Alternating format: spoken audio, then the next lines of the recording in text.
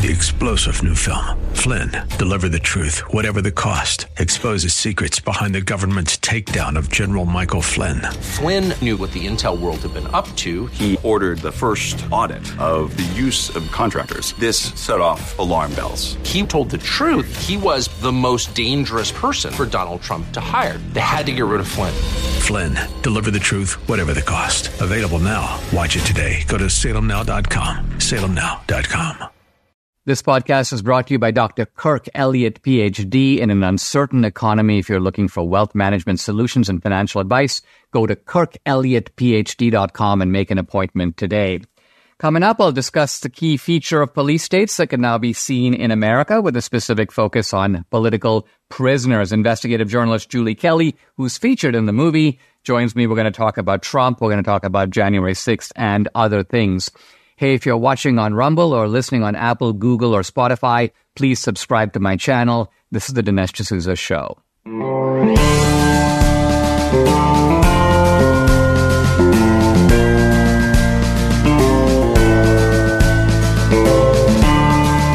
America needs this voice. The times are crazy. In a time of confusion, division, and lies, we need a brave voice of reason, understanding, and truth. This is the Dinesh D'Souza Podcast. Last night was the big opening day of Police State, and boy, the reviews are coming in, and they are fantastic. We set kind of high expectations for the movie. The trailer, of course, was really powerful. And so people came expecting to see a heck of a movie, and I'm really glad to be able to say that they did. So many reports coming in from around the country, people just mesmerized by the film, deeply moved by it. I've heard a number of reports of like people crying in the theater at the end of the film, people also applauding. The closing scene, which involves basically a bunch of January 6th defendants singing the national anthem, has the audience joining in, but joining in not just jubilantly or triumphantly, but also with a sense of poignancy and sadness. This is the overwhelming intellectual and emotional, perhaps even moral effect of this film. Now, why is the film striking such a chord? Well, I think it's because it has a lot of new information. And it also puts the story together in a way that hasn't been done. We're familiar with censorship. We're familiar with Trump, targeting of Trump, political targeting, January 6th. But to thread all this in a way that brings a single point powerfully home, I think that is the real strength of this movie and of the team that helped to, I get 90% or 99% of the credit, but it's not fair because it's Debbie, it's Bruce Schooley, my friend and partner, it's a bunch of others. We're all kind of in this together, and we put this, this is a kind of a team enterprise. The other thing that films do, and this film does well in particular, but films in general do this, and that is show, not tell. It's one thing to tell someone this is what's going on, and there's a certain emotional reluctance to believe it. Why? Because you don't feel it. Now, obviously, the people who have felt the police state, who have experienced it, hey, there's a helicopter over our house. What's going on? There's someone banging our door. So, oh my gosh, our door's been kicked in. When that happens to you, you change. You realize, wow, this is a different America I'm living in. But if it hasn't happened to you and people just tell you about it, you're like, yeah, But what a movie can do is have you experience it. It's the next best thing. It is a vicarious but very real experience of seeing people describe what happened to them, and then they show you the body cam footage, the surveillance footage, or we recreate it with clinical accuracy. By the way, we hired a couple of FBI consultants to help us with this movie so that our recreations will be so vivid and so on point that anybody in the FBI or DHS or DOJ or law enforcement watching the movie would be like, yeah, that is the way it would go down. So this is a movie with a great deal of authenticity to it. And I can't deny that another element of this is just the way it is shot, the cinematography, and finally the music. Music is it's the emotional track of a movie because it, in a sense, instructs you through music. A marvelous thing that music can do, kind of tells you how to feel about what you are seeing in the film. We pay a lot of attention to music. Actually, Debbie, who's been a musician most of her life, she was actually singing on TV in a show in Venezuela at the age of 3.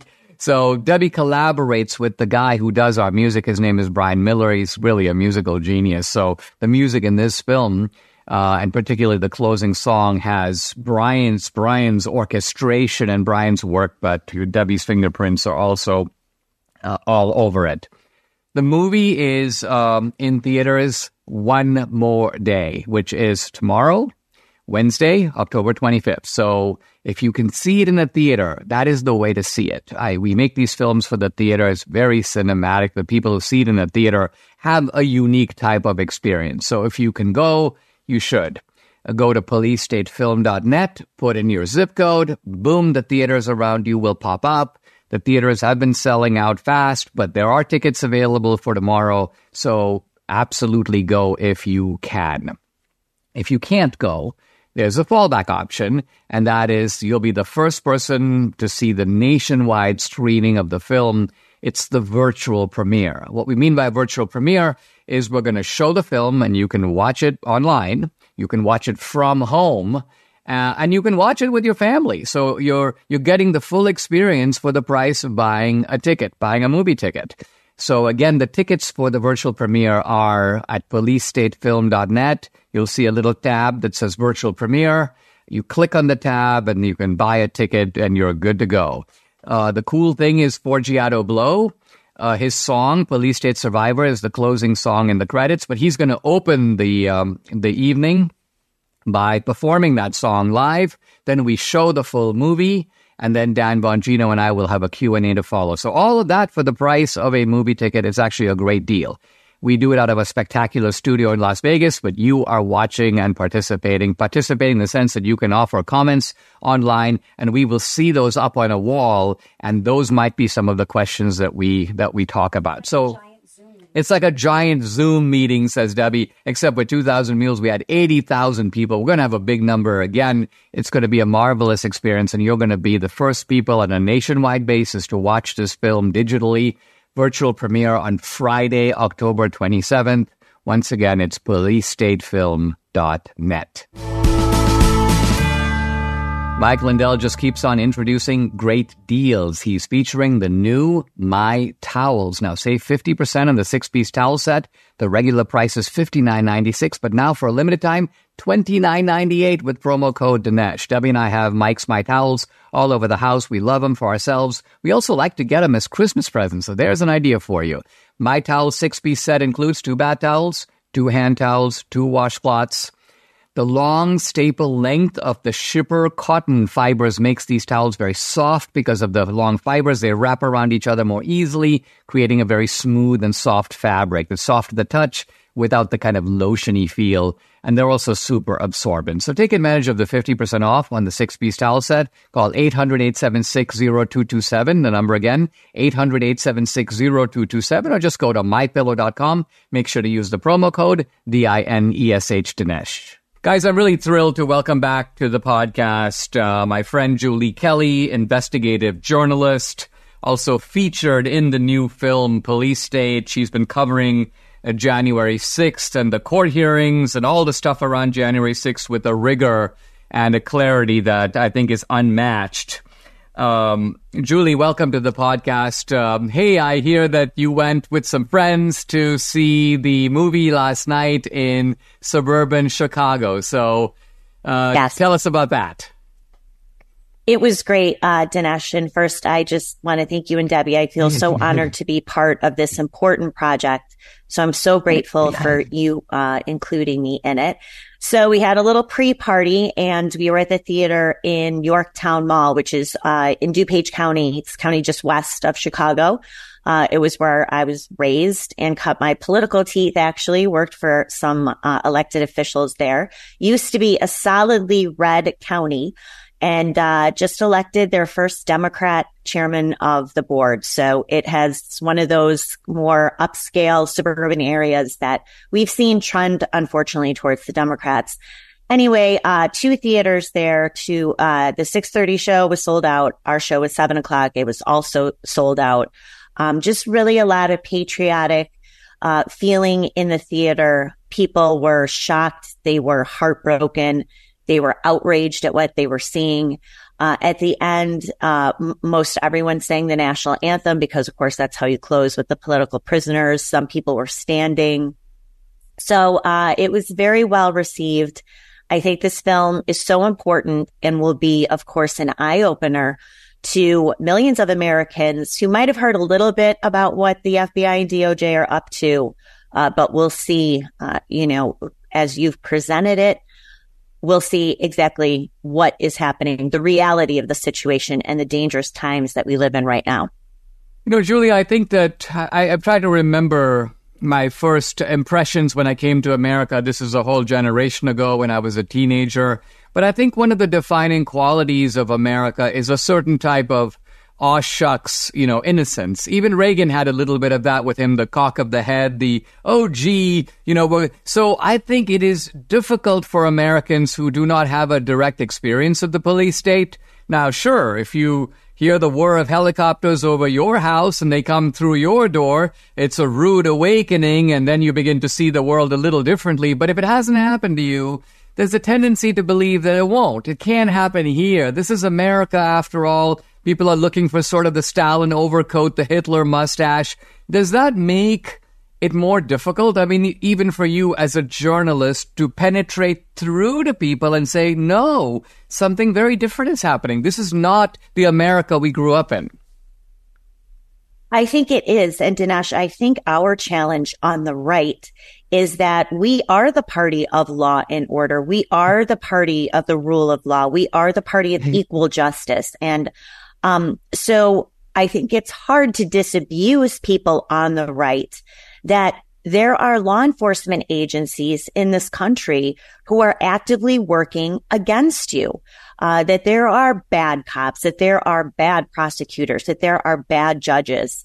The legal and judicial system that we were raised believing in is totally corrupted. And we could talk a little bit about what I see regularly at the DC federal courthouse. And that is the crux of what's happening in our nation's capital. These ongoing jury trials, the prosecution of Donald Trump in both Washington, D.C. and Southern District of Florida on federal criminal charges. And as you know, Donald Trump always said, they're not coming after me, they're coming after you. Well, here is the situation. So I do think it's a little more challenging to convince our fellow travelers on the right that this is actually happening. Now, the flip side, of course, Dinesh, is we see the same party that bent the knee to George Floyd, defund the police movement, who for decades distrusted the FBI. Now, all of a sudden, they're the FBI's biggest cheerleaders. So we have this really weird polar opposite now happening in both political parties. But of course, the left embraces this because they believe that they will be protected from this police state and only target the right. But Dinesh, you know, as a expert of history, that is not what happens. And eventually this police state comes for its own. Yeah, it seems, Julie, that with regard to the left, the people who are helping to build the police state enjoy a temporary immunity to it. And in fact, they know about that, right? When Jamal Bowman pulled the fire extinguisher, I'm sure it didn't cross his mind for 1 second that he would be arrested, he would be charged, he would be confined. He knew to that degree he was above the law, didn't he? He absolutely did. And he has not, there's been no criminal referral to the Department of Justice or Matthew Graves, the U.S. Attorney for the District of Columbia, who is in the process of prosecuting 1,100 Americans and counting for a 4-hour protest that happened almost 3 years ago. Furthermore, Dinesh, think of what happened last week in the Cannon House office building. Hundreds of pro-Hamas, I called it the Hamas insurrection, in the Cannon office building. Capitol Police made an announcement. You are not to demonstrate in an house office building, but there they were. They were assaulting police officers. You saw the confrontation with those two lunatics who went after Marjorie Taylor Greene. They, to my knowledge, have not been arrested. I've asked Capitol Police phone call and email for an update on arrests, particularly those two individuals who tried to physically attack Marjorie Taylor Greene. No response. Also, you had 3 demonstrators who interrupted an official proceeding, and that was the Senate Foreign Relations hearing that was also happening that day. Now, they weren't hauled off to a DC gulag. They weren't charged with a felony like obstruction of an official proceeding, punishable by up to 20 years in prison. That felony is only reserved for the 300 plus Americans who protested on January 6th, not for those people who got far closer to lawmakers than anyone on January 6th. So you are absolutely correct, whether it's Representative Jamal Bowman, whether it's hundreds of pro-Hamas anti-Semites in the House office, Cannon office building or Senate. Of course they know that they will be protected, and they have. That entire demonstration last week has been completely dropped, not just apparently by DOJ and Capitol Police, but of course by the media as well. We'll be right back with Julie Kelly.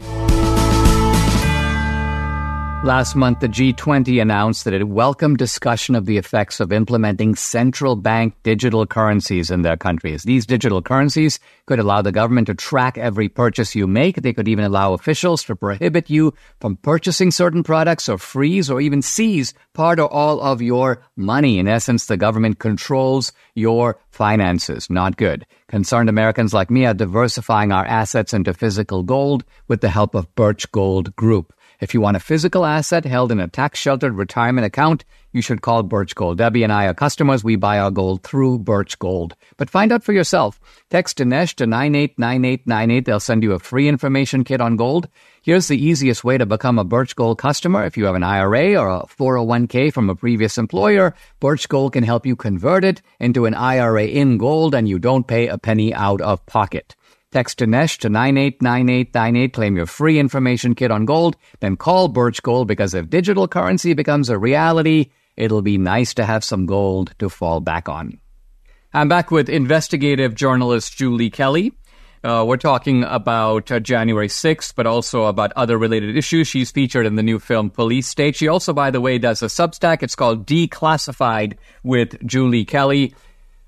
Julie, you were talking about this kind of double standard of treatment that can be seen in so many different areas. Going after Trump, they don't go after Biden. The contrast between January 6th and the Antifa BLM protesters. And it seems that from the police state point of view, it isn't really a double standard. It's a single standard. That is that they help their friends and they go after their enemies. So from the point of view of the police state itself, and let's just look at it from the point of view of these corrupted agencies, the Democrats are helping them. So if the Democrats cover up the crimes of the police state will cover up the crimes of the Democrats. And conversely, Trump, the patriots, the Christians, the Republicans, the conservatives are a potential obstacle to the police state, and so they become its inevitable targets. Do you think? Right. Do you agree with that assessment? Oh, absolutely. And we see this playing out in real time. And you touched on it in the film, and that was the FBI burying the evidence of Hunter Biden's laptop, which they obtained in December of 2019. And then these deep state creatures, the 51 alleged intelligence officials who said that this looked like a Russian disinformation campaign to further protect that. But we see that playing out now. We see now so much evidence about the Biden family crime racket, how Joe Biden has benefited directly, certainly all of his family members, including his brother and his grandchildren, certainly his son, benefiting from being enriched by up to $20 million from hostile states like China and Russia, and other places, of course, like Ukraine, Mexico, Kazakhstan, et cetera, that House Republicans have unveiled. They're not touching it.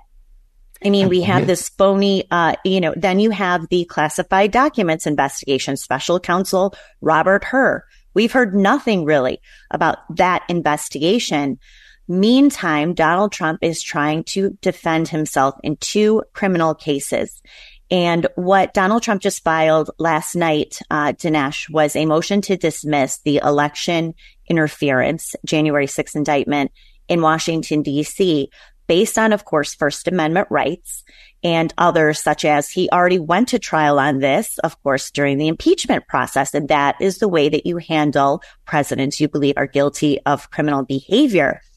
But Dinesh, what's interesting is the footnotes, and I posted this on Twitter this morning, is Donald Trump his lawyers just scratched the surface of those in 2016, including Hillary Clinton, who to this day denies the fact that the 2016 election was legitimate. So they just scratched the surface of all of the Democratic lawmakers and corporate media types who insisted for years that Donald Trump's campaign was in cahoots with Vladimir Putin to steal the election from Hillary Clinton.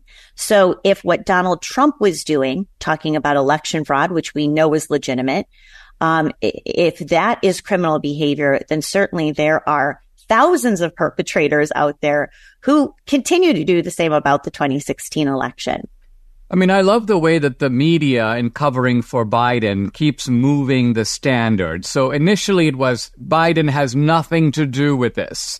Then the next line was, well, he does have something to do with this. He not only was in on phone calls, but he was in on meetings. But this was only because of his uncontrolled affection for his son. He's trying to help out his son who's living a difficult life.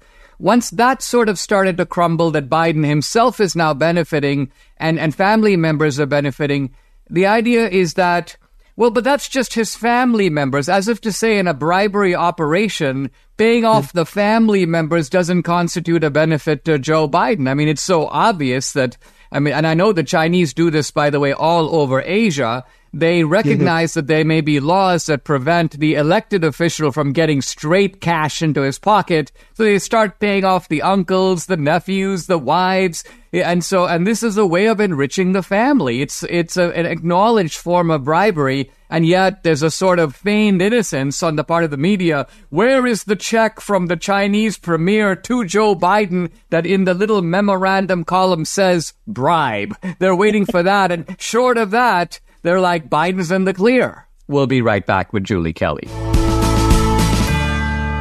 Debbie and I started taking Relief Factor a couple of years ago, and what a difference we've seen in our joints. Nothing short of amazing. Aches and pains are totally gone thanks to this 100% drug-free solution called Relief Factor. How does it work? Relief Factor supports your body's fight against inflammation that's the source of aches and pains. More than 1 million people have tried Relief Factor, and about 70%, the vast majority, have gone on to order more. Debbie's a true believer. She can now do exercises, push-ups, and planks, and so on that for a long time she wasn't able to do. So Relief Factor has been a real game changer for her, her aunt, other members of our family, and for many other people. You too can benefit. Try it for yourself. Order the 3-week quick start for the discounted price of just $19.95. Go to relieffactor.com or call 800-4-RELIEF to find out more about this offer. The number again to call, 800-4-RELIEF, or go to relieffactor.com. Feel the difference. I'm back with investigative journalist Julie Kelly. We're talking about Trump and Biden. And Julie, you are about to say regarding this check to Joe Biden. Go ahead. Right. So this is part of Representative or Chairman James Comer's investigation into the Biden family. So what he just released was a copy of a check from Jim and Sarah Biden, Joe Biden's brother, who's involved in all sorts of shady business deals himself, a payment of $200,000. And he just wrote at the bottom of the check, loan payment. So that was enough for the media. Of course, they're not doing any more deep digging. What was this loan for? It was in 2018. Where did Joe Biden, who just finished being vice president and his entire life working in government, where did he get $200,000 to loan his brother? Why did he? But apparently that's all you need to satisfy the media, incurious, compliant media, is just show a check that says loan payment, and that's enough. No more questions asked. Julie, you have been of late in the courtroom a lot. You were in the courtroom for a lot of the January 6th proceedings. Let's talk about just your experience as, an observer. You're watching a process that outwardly is very lawful. You've got judges, you've got bailiffs, you've got serene and dignified court proceedings going on, and objection, Your Honor. So the formalities are being observed. But isn't it the case that there's a certain kind of, I don't know if naked brutality is the right word, but it's almost like you've got the shell, but you don't have the substance of genuine law and justice. What do you think? I think that's very well said. I would take it even further than that. What I see in this courtroom is, in a way, sadistic. I see government prosecutors who absolutely hate Trump supporters. I see the same sort of contempt from federal judges, whether they're Trump-appointed judges all the way down to Reagan-appointed judges, and of course Obama and a handful of Biden judges. It is really, I call it the judicial and legal circle of hell for these defendants, and this is exactly what Donald Trump is going to be facing as well. So I was in the courtroom last week, the deliberations over the proposed gag order on President Trump. And Dinesh, at one point you have Tanya Chutkan, who is obviously appointed by Obama, and an unelected bureaucrat, assistant prosecutor, Molly Gaston, and they're actually debating whether Donald Trump can say crooked Joe Biden on the campaign trail, whether that would violate Jack Smith's gag order. And you're sitting in this courtroom like, this is surreal. How is this happening in America? They're talking about not just a former president, what he can say, but of course the presumptive Republican presidential candidate running against the man who launched this entire investigation into him.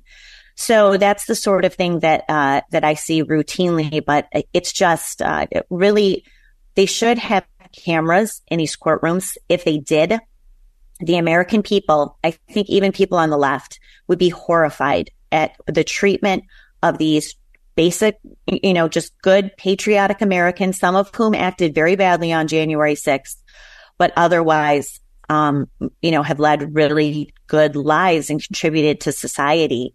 And how they are treated by these prosecutors and judges, absolutely un-American, unconstitutional, and outrageous.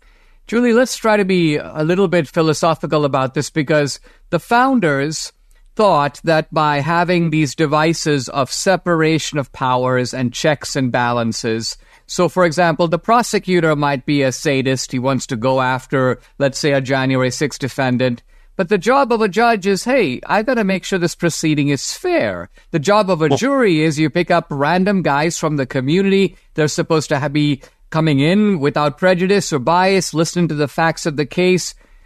How is this process that, at least in principle, appears to be pretty sound, at least the best you can do, broken down so radically, in your opinion?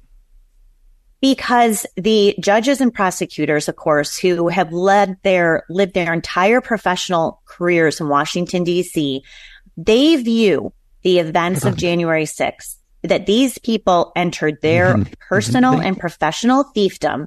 Not that Washington, D.C. belongs to all Americans. It belongs to them. They are mortally offended that Americans from outside of Washington, D.C. dared to come to this city in support of a president who they also hate.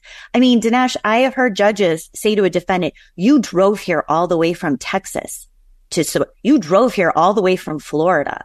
Well, of course they did. They're American citizens, and they went to support really what they viewed was going to be the last speech given by a president that they love and that they voted for. And so they really are just appalled at these hundreds of thousands of people who came in. So you see this playing out in the court proceedings. Judges who condemn these people, these Americans, for daring to come into their little fiefdom. But to your point, their responsibility is to protect the rights of the defendant from overreach by the government. That is not what is happening. These judges are nothing more than a rubber stamp. As one defense attorney said, it's like fighting an extra lawyer on the prosecution side. I have seen very little pushback from any of these judges against the government, whether it's hiding exculpatory evidence, refusing to turn over video evidence, hiding documentation, including FBI forms, etc., covering up testimony that was going to be damaging. And I especially saw this play out in the Proud Boys trial. Bogus charges, Democrat juries, and rubber stamp judges. Everyone who encounters this, their lives are ruined and destroyed, and these people are gratified seeing it happen. We'll be right back for a final segment with Julie Kelly. Debbie and I are on a really good health journey, but we still struggle to eat enough fruits, veggies, and fiber, and those are a requirement. Now, lucky for us, we discovered Balance of Nature, and there's no better way to get all your fruits and veggies plus fiber than with Balance of Nature. This is Balance of Nature's fruits and veggies in a capsule, so easy to take, made from fresh whole produce. The produce is powdered after an advanced vacuum cold process, which stabilizes the maximum nutrient content. And this is Balance of Nature's Fiber and Spice, a proprietary blend of fiber and 12 spices for overall and digestive health. Join Debbie and me. Start your journey to better health right now. Call 800-246-8751 or go to balanceofnature.com. You get 35% off your first preferred order by using discount code America. Again, it's balanceofnature.com or call 800-246-8751. Get 35% off your first preferred order by using discount code America. I'm back with Julie Kelly. Julie, you were talking a moment ago in the short break about a mother of 8 who got a severe, really a horrific sentence. Describe who that was, what she did, and what the sentence was. So her name is Rachel Powell. She was charged and then convicted, of course, in Washington, D.C. on numerous charges. There's no question that she acted badly on January 6th. She broke a window, which is a misdemeanor offense, but considered, a criminal felony in January 6th cases.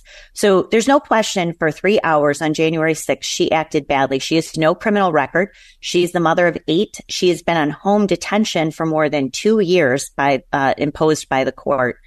Her judge is Royce Lamberth.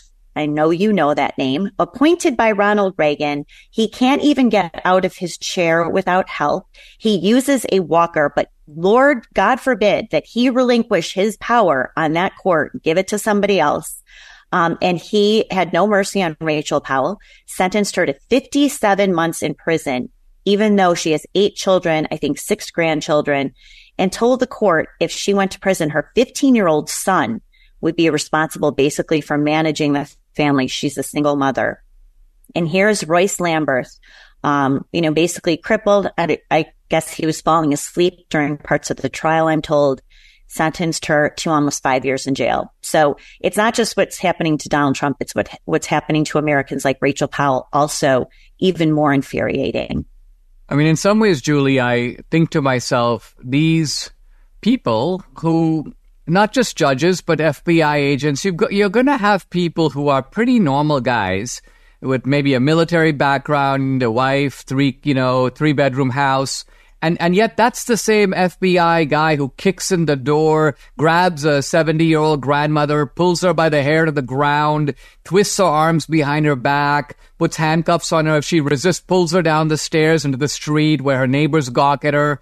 I mean, how do you get a decent person to do these horrific things? I mean, that, to me, is one of the mysteries of a police state. If a police state were merely made up of cartoon villains, we'd be like, oh, okay, well, these are just basically demons in disguise who are running our country. But evidently it is demons in disguise, but they're working in concert with normal people who are recruited into the enterprise. And I'm kind of assuming that this Royce Lamberth guy is one of them. He probably thinks that he's standing up for truth, justice, and the American way. He really does. And, I hear these judges describe January 6th. This was unprecedented.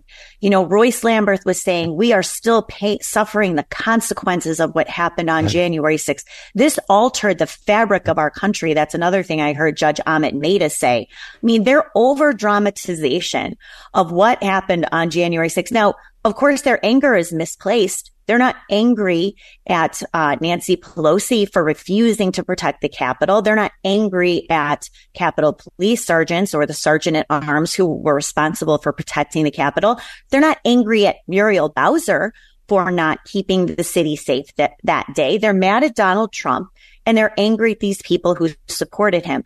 There was a judge, I just posted this, Chris Cooper, who I was also in his courtroom last week when he sentenced Ryan Kelly, a Republican candidate for governor of Michigan, sentenced him to 60 days in prison.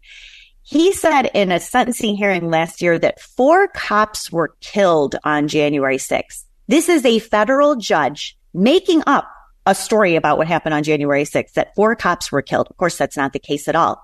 But there's no accountability. So this is playing out in real time in the nation's capital. No accountability for these judges, no accountability for these prosecutors. No Republicans are stepping up. Marjorie Taylor Greene is the only Republican who's been to any of these hearings, and she went to the gag order hearing with me. But they're not trying to cut off funding to the DC District Courthouse, certainly to Matthew Graves' office or anyone at DOJ or FBI.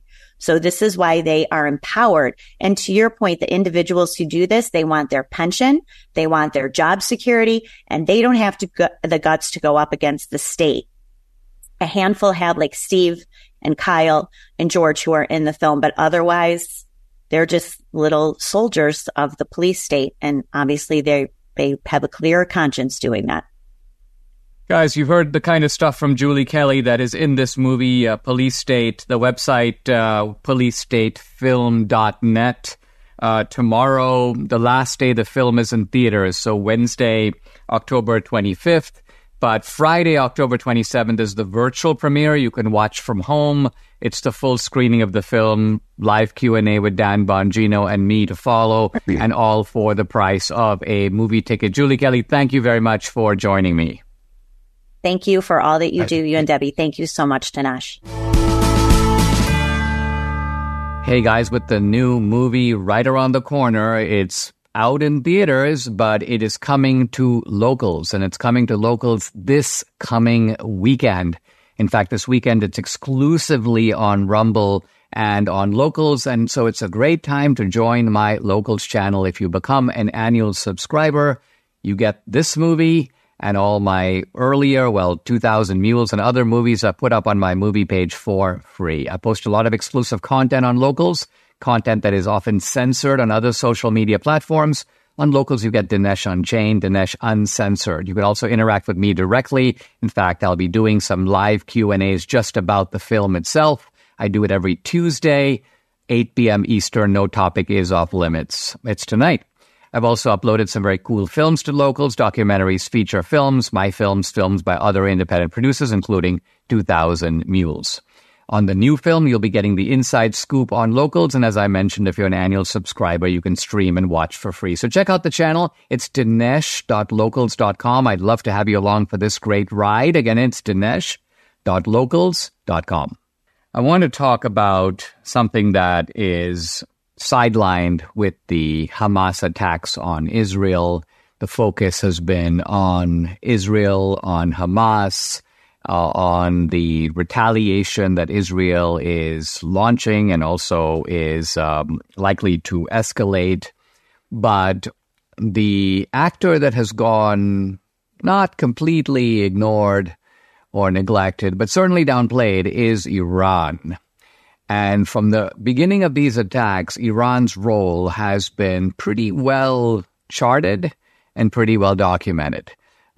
Very thorough Wall Street Journal expose, really noting that Iran was where these attacks were sort of concocted, planned, and the blueprints were done in Tehran, in collaboration, of course, with Hamas, which was the instrument of carrying them out.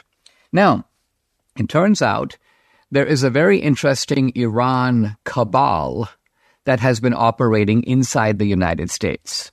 I'm talking about pretty high-level figures in the Biden regime, but also around Washington, D.C., that are recruited into this Iran network to promote the objectives of Iran. All of this, by the way, goes back to Obama. It goes back to Obama's Iran deal, and I should probably might do this later this week or maybe even tomorrow. Obama was very consciously empowering Iran at the expense of the other countries in the Middle East. He saw Iran, in a sense, as representing his own ideal of what the Middle East should look like. In other words, a fanatical power that is anti-American, anti-Israel, and Obama was like, right on, I got to support these guys. Now, he couldn't say that openly, so he had to, in some ways, say the exact opposite. I'm making an Iran deal to prevent Iran from getting a nuclear weapon, even though the deal was orchestrated in a way, I'm going to give Iran all these benefits, I'm going to give them shovelfuls and packetfuls of money, And then I'm going to put in restrictions that they can't do this and they can't do that. But those will have sunset clauses, which means the restrictions will lapse. So all of this started under Obama, but it's continued under Biden. Now, Debbie would be like, of course, that's because guess who's having a third term here in America? And that is a real possibility. I don't want to discount that for a moment. The Biden administration has suspended its Iran envoy, Robert Malley. Why? Because apparently this guy, and by the way, this hasn't gotten a whole lot of press coverage. There have been a few news reports, but not many. And think of the significance of this. A high-level officials in the Biden regime has been suspended for helping to fund and direct a whole Iranian intelligence operation designed to influence the U.S. government and other allied governments in Iran's favor. Now, how does this guy operate? Well, basically the way he operates is he brings in other pro-Iranian figures that actually have a history of collaborating with Iran, opposing Israel, opposing U.S. policy or these previous U.S. policy, and pull these people into various strategic bureaucratic positions in the Pentagon, in the State Department, so that they're now able to shape and influence Iran policy. There's a whole bunch of emails that have now come out between the Iranian regime, which is to say between the officials of Iran and this kind of Iran network operating in the United States and in the Biden regime.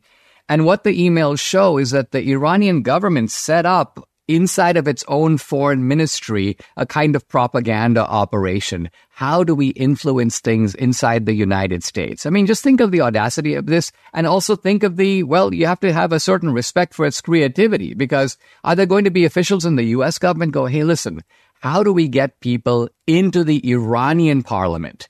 How do we get people who can not only go into the Iranian government, but then pull in other pro-American people into the Iranian government? We wouldn't even dream of doing this. We don't know how to do it. We wouldn't know how to begin doing it. And so we rely on things like, we have intelligence satellites that are keeping an eye on the Iranian. This is kind of all we do.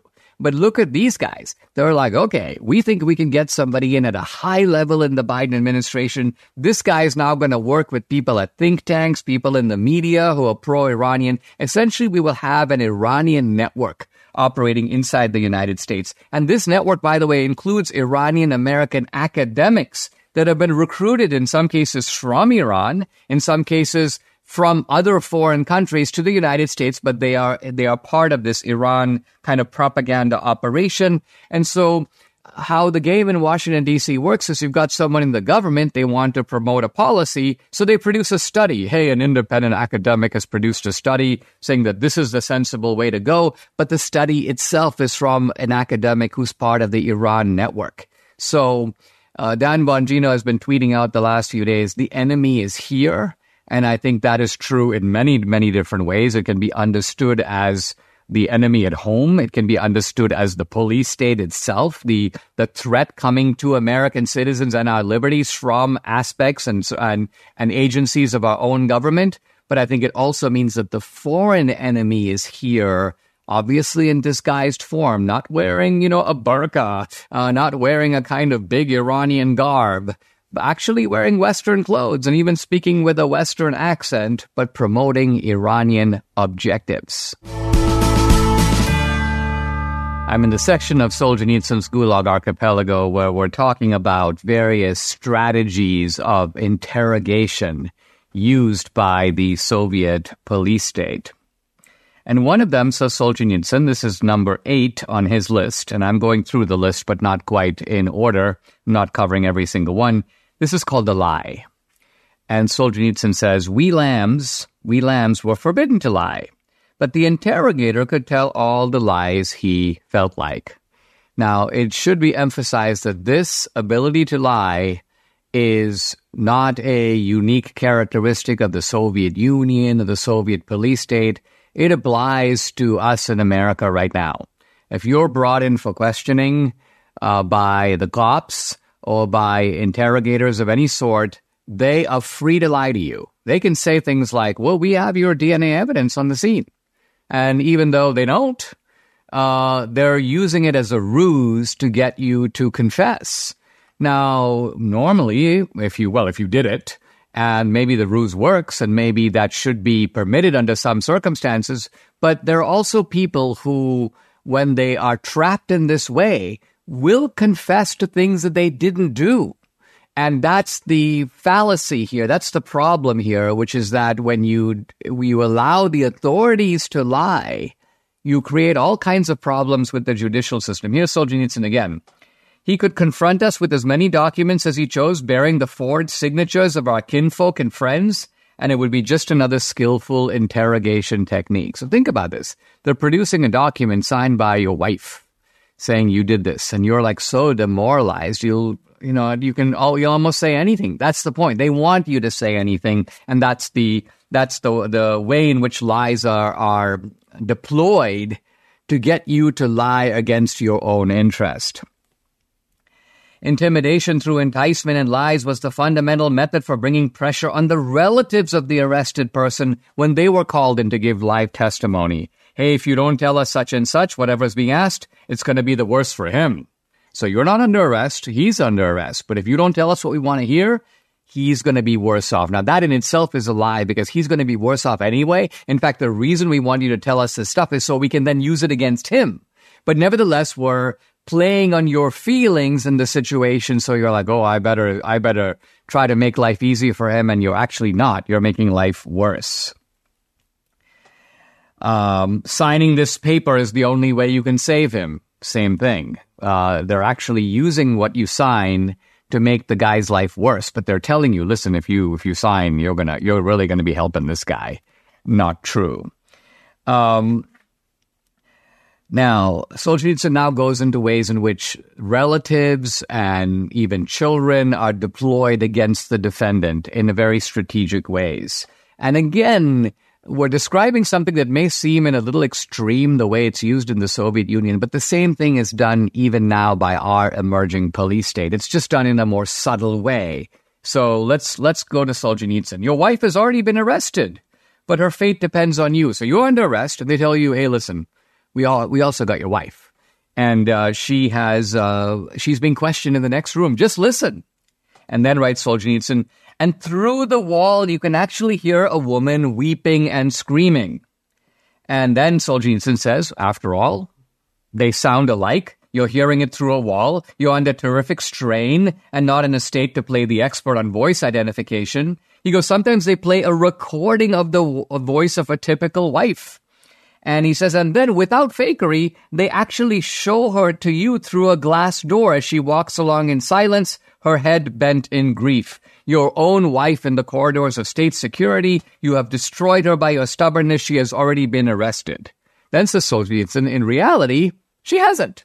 He goes, in actual fact, she has simply been summoned in connection with some insignificant procedural question. She's sent through the corridor at just the right moment after being told, hey, listen, don't raise your head, because if you raise your head, you're going to be kept here. And so she walks through. It's a completely staged event that is done to do what?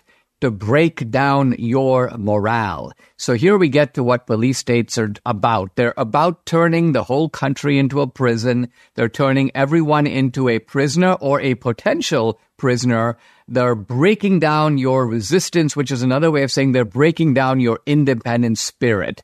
They're breaking down your individuality. And to do this, Solzhenitsyn, they rely on a sort of plethora, a wide range of techniques that include, here's number 10, sound effects. All kinds of weird sounds that are supposed to dizzy you, frustrate you, exhaust you. And remember, they're counting on you to be in an already depleted condition. Tickling. Solzhenitsyn even has a little section, it's just a few lines long, where they use a feather to tickle you. And again, the idea here is to disrupt you, to put you in a situation where you feel that the world has turned surreal on you, and you're think of what it means to be tickled. You're sort of out of control. You don't even control your own emotions. You're laughing, you're giggling, you're twisting, and it's all involuntarily. In a sense, what the police state is doing is not just dehumanizing you, but turning you into an object, and this is its primary goal. Subscribe to the Dinesh D'Souza podcast on Apple, Google, and Spotify, or watch on Rumble, YouTube, and SalemNow.com.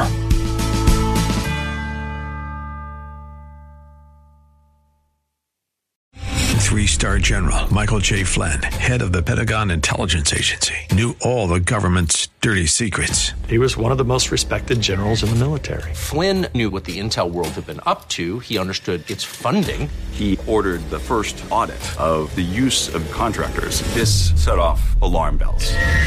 The explosive new documentary, Flynn, Deliver the Truth, Whatever the Cost, uncovers the facts behind this scandal. Flynn told the truth. He was the most dangerous person for Donald Trump to hire. I find out the worst enemy that I'm going to face in my life is right here in America. They took my assessment and they wanted me to change it. And I was like, I'm not changing it. They had to get rid of Flynn. With in-depth interviews, archival footage, and never-before-seen personal records of the man behind the headlines. I just felt like I was drowning. Flynn, Deliver the Truth, Whatever the Cost. Available now. Watch it today. Go to salemnow.com. salemnow.com.